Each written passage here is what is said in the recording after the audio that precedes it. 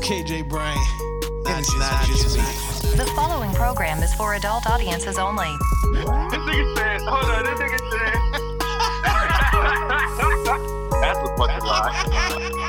Recently, I just found out that driving the boat was not a sex thing. I swear, I'm gonna get better at the outros, you know what I'm saying? Like the intros, like I'm nailing those right now. It's not just me.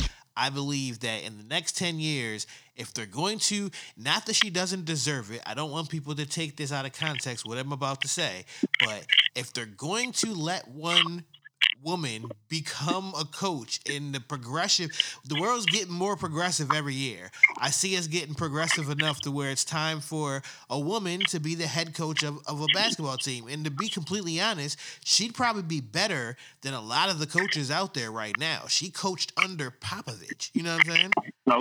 Okay. I'm going to take it one step back from that, right? I don't think they're going to give her the platform of the NBA right away. But I think she would be the first woman coach of a male's college basketball team first. You get what I'm saying? Well, I mean, she might. Remember, I said she has 10 years. Sometime in the next 10 years, I said she'll be an NBA head coach. So even if it happens on year number 9, I still win. You know what I'm saying?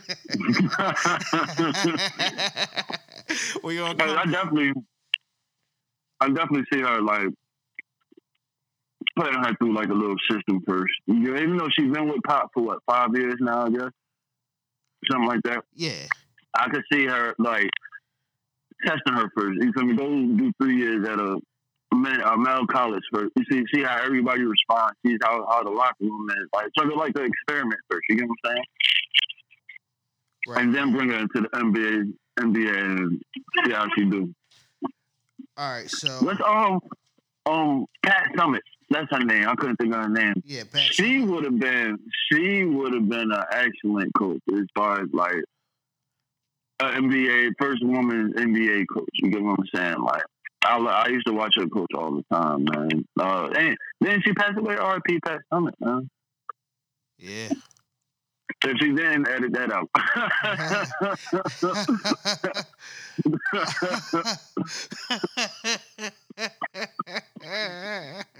All right, so moving on. So since 2017, the NFL had reported that only 15% of their total revenue actually came from ticket sales, and it's been declining ever since that. And with that being said, with the rise of technology and virtual reality definitely going to be a growing and bigger thing, that's probably going to be the thing of the decade, is everyone trying to get to VR first and do VR right.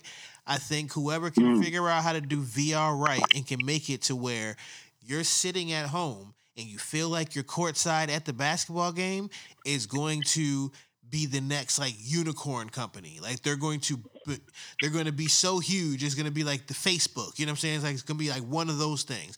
Whoever can get the VR first. And either that,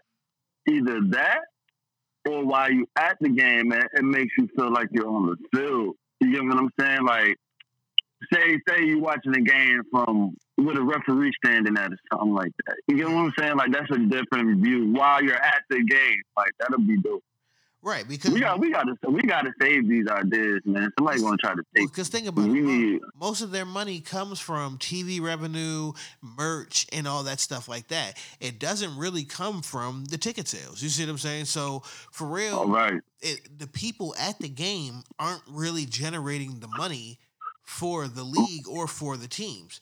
So it seems like it's going to be good business sense for them to focus on the presentation of it. To where, like, imagine a football game that was shot in a 360-degree manner that didn't have a stadium crowd there. It was just them on the field playing it out. Mm-hmm. And they could simulate the crowd. But look. It's either that now that would be working against ticket sales, right? Because everybody would rather stay home than come to the game. But the problem is to fix the ticket sales. So now you have to figure out how to make the actual game inside the stadium more interactive with the people. Right, and less of So a hassle. that And less of a hassle. right, right. You know what I'm saying? So to me, it's figuring out the person that do the VR first, basically, to me. Like if somebody figure out how to do it in home, and now you at home and you watching the game, like you said, that sounds dope. You feel me? Like nobody's in the stadium type of shit. It's just you watching the game. You feel me? Like that would be dope. That would be a dope ass experience. You know what I'm saying? But it will always also be a dope ass experience if you're at the game and then you on like a VR and like say like me, I go to nosebleeds automatically. You feel me? I'm up there. So if I'm in the nosebleeds, but I put the VR on and I can see the game from like the referee perspective. Okay. Then, I see what you mean. You get what I'm saying? Like that would be more interactive to me. You feel me? Like, or I don't know. You can make it so many things you can do with technology nowadays that you can make that like a thing. Like that'll be dope. All right. I think that this decade in the NBA, not only in the NBA, I think in maybe most sports leagues, but definitely the NBA, possibly the NFL, there will be a lockout this next decade. And it's going to start here. And I'm not trying to blame him for it, but I am blaming him for it. If the Clippers can win at least one championship with Kawhi Leonard on that team, it doesn't have to be this year. It could be next year. It could be the year after. As long as they win a championship with Leonard playing in this load management thing that he's doing, it's going to start to become a trend, and that's going to impact the lockout. It's going to impact it. It's not going to be the cause of it, but it's going to impact it. But with that load management thing, I'm wondering, is it already secretly about to become a bigger thing? And how should we as fans feel about it? Like for me, it doesn't bother me because I wasn't going to watch the Clipper games anyways. I'm a Laker fan. But I would imagine for a Clipper fan, especially one that buys tickets to the game, would be pissed off that the star player that they just paid $200-something million to doesn't play every fucking game, even though he's not hurt. He just negotiated that he doesn't have to play every game. Is this going to be a trend? I think the lockout happens. I say the next 3 years. Matter of fact, I say LeBron play about 3-4 more years, and before he leaves, he makes some changes. You get what I'm saying? As far as because what they already trying to do is have like a mid-season tournament, and like I guess MLS do. You feel me? They have mid-season tournaments, then they have the playoffs and the championship like that.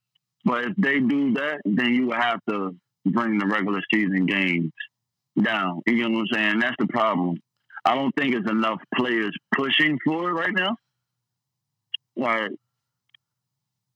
Kawhi, you feel me? Of course, it's all the older name players that do like the load management now. You feel me? The Kawhis, Anthony Davises, LeBron, those type of players. But the younger generation coming in, I think they're going to start to see it. And it's going to become a prevention thing for them. Like, they're going to start looking at it like, you know what? If they can do it and they're able to negotiate these huge deals, then I can just ball out my first 3 years. Then when it's time to re-up that free agency contract, go sign a huge deal, and then only play half the regular season games, good enough to get us somewhere middle of the pack in the playoffs, and then hoop my ass off in the playoffs. I get it. It's a good hustle. But if you do that on the team that I like, I am going to be mad at you. I'm going to boo every fucking time. Fuck that. Nah. But that's why they try and find a way to bring the regular season games down. So opposed to say, like, they said Kawhi might play 65 out of 82 games or 60 out of 82 games. Right. You know what I'm saying? So if you make the regular season, I say 60 games, you feel me, 55, 60 games or 65 65 games, I would say. And then you have a mid-season tournament that's an extra 5, 6 games, something like that. One game elimination style. You feel me? That type of thing. Right. I can see it working out because that's probably 70 games or something like that. And then you can still choose to sit out, I guess, 10 games of that season. You get what I'm saying? So now you're missing the audience is missing less of your, you feel me, of your fate. You feel me? Like you're playing more percentage of the time than you are now. You feel me? Because if you play, you get what I'm saying? So like, even though he's still sitting 10 games, you still see him more because it's less games. I don't know if that makes sense, but I get it in my head. So, Colin Kaepernick, you know what I'm saying? He's had a wild ride. Question is, do you think that in the future that Colin Kaepernick is going to run for some type of public office, like mayor of somewhere? I hope not. Not for no bad reason. Because to me that restricts him. You get what I'm saying? He can't say certain shit. He can't do certain shit. And I think his movement is more powerful than that structure. So I think he what he's doing now, you feel me? I think he could take it to another level and still command the same respect and the same power as a mayor or somebody in some type of office or something like that. You get what I'm saying? Like, right. People like that, Malcolm X, Martin Luther King, they didn't need to be on the Congress or in the mayor's office or something. Like, they did their work out on the streets. You know what I'm saying? Like, this is the magnitude of his position right now. And I think he'll do much better, like, with the people. Like, actually on the grounds, you feel me, if we go into protest mode, like actually in this mode, you feel me, you don't have to have a filter on this mouth, like, fuck the NFL now. You feel me, like, do what you got to do now, fuck it. You know what I'm saying? Like, Right.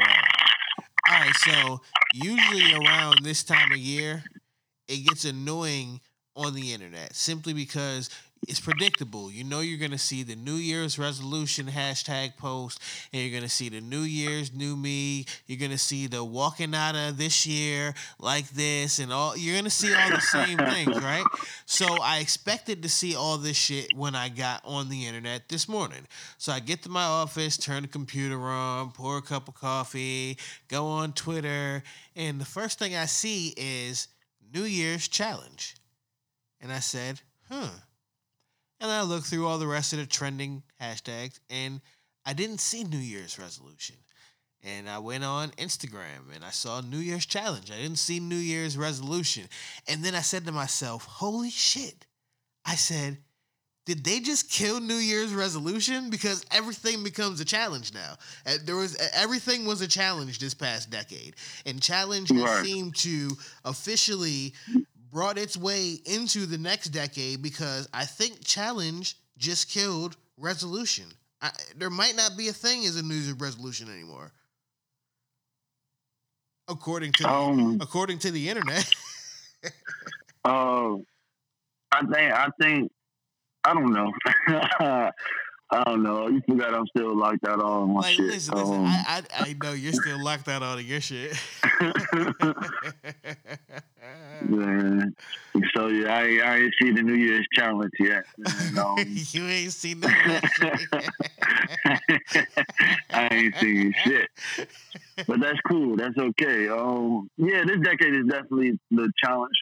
And what I noticed, you feel me, it's not official until it becomes a challenge. You get what I'm saying? Like right. ALS challenge or what was the Millie Rock challenge or whatever the case or whatever the challenges was in the decade. You get what I'm saying? Yeah. So niggas probably don't take the resolution serious no more. Like, nigga, it's a challenge, nigga. That's the only way it's gonna happen if it's a challenge. Yeah, so it's crazy because I've never been the New Year's resolution type nigga. I don't do no New Year's resolutions. Right. But now that it's a challenge, you know what I'm saying? So I would throw a little New Year's challenge out there, and my challenge is that, shameless plug, our new podcast, Higher Learning, that we will be recording in the spring, will be as successful as I believe it will be in my head. I don't know. Yes, sir. And even if it's not, we're going to have so much fun recording it that I don't even fucking care if you guys listen to it. Right. I will package that shit up and sell it somehow. You know what I mean? Somehow, right. Fuck it. Okay, all right. So I am not new to this. You guys only think that I am. You know what I'm saying? Okay. You've only known me for about 15 episodes now, but yeah, it goes longer than this. You know what I mean? It is deeper than that, right? Yeah. Okay. So we doing New Year's challenges. Okay, my New Year's challenge. I don't know. I'm kind of I don't want to make a single. Kind of a lover boy.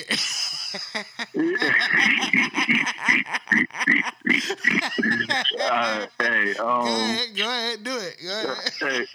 Hey, I'm gonna say my New Year's challenge is just to keep progressing, man. That's all I want. I ain't gonna put no numbers on nothing. I ain't gonna.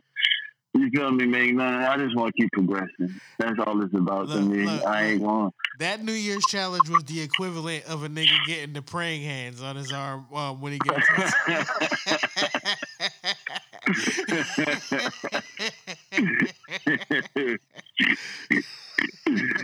Yeah, you're stupid, bro. All right. I'm about to upload this shit. So happy New Year's, y'all.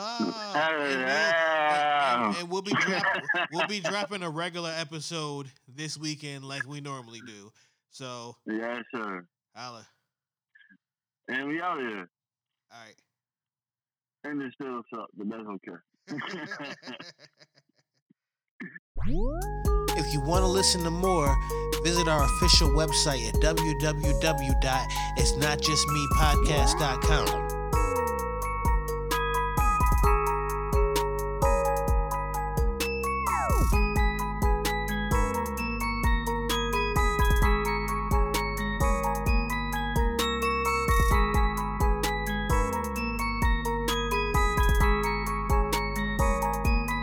It's not just me.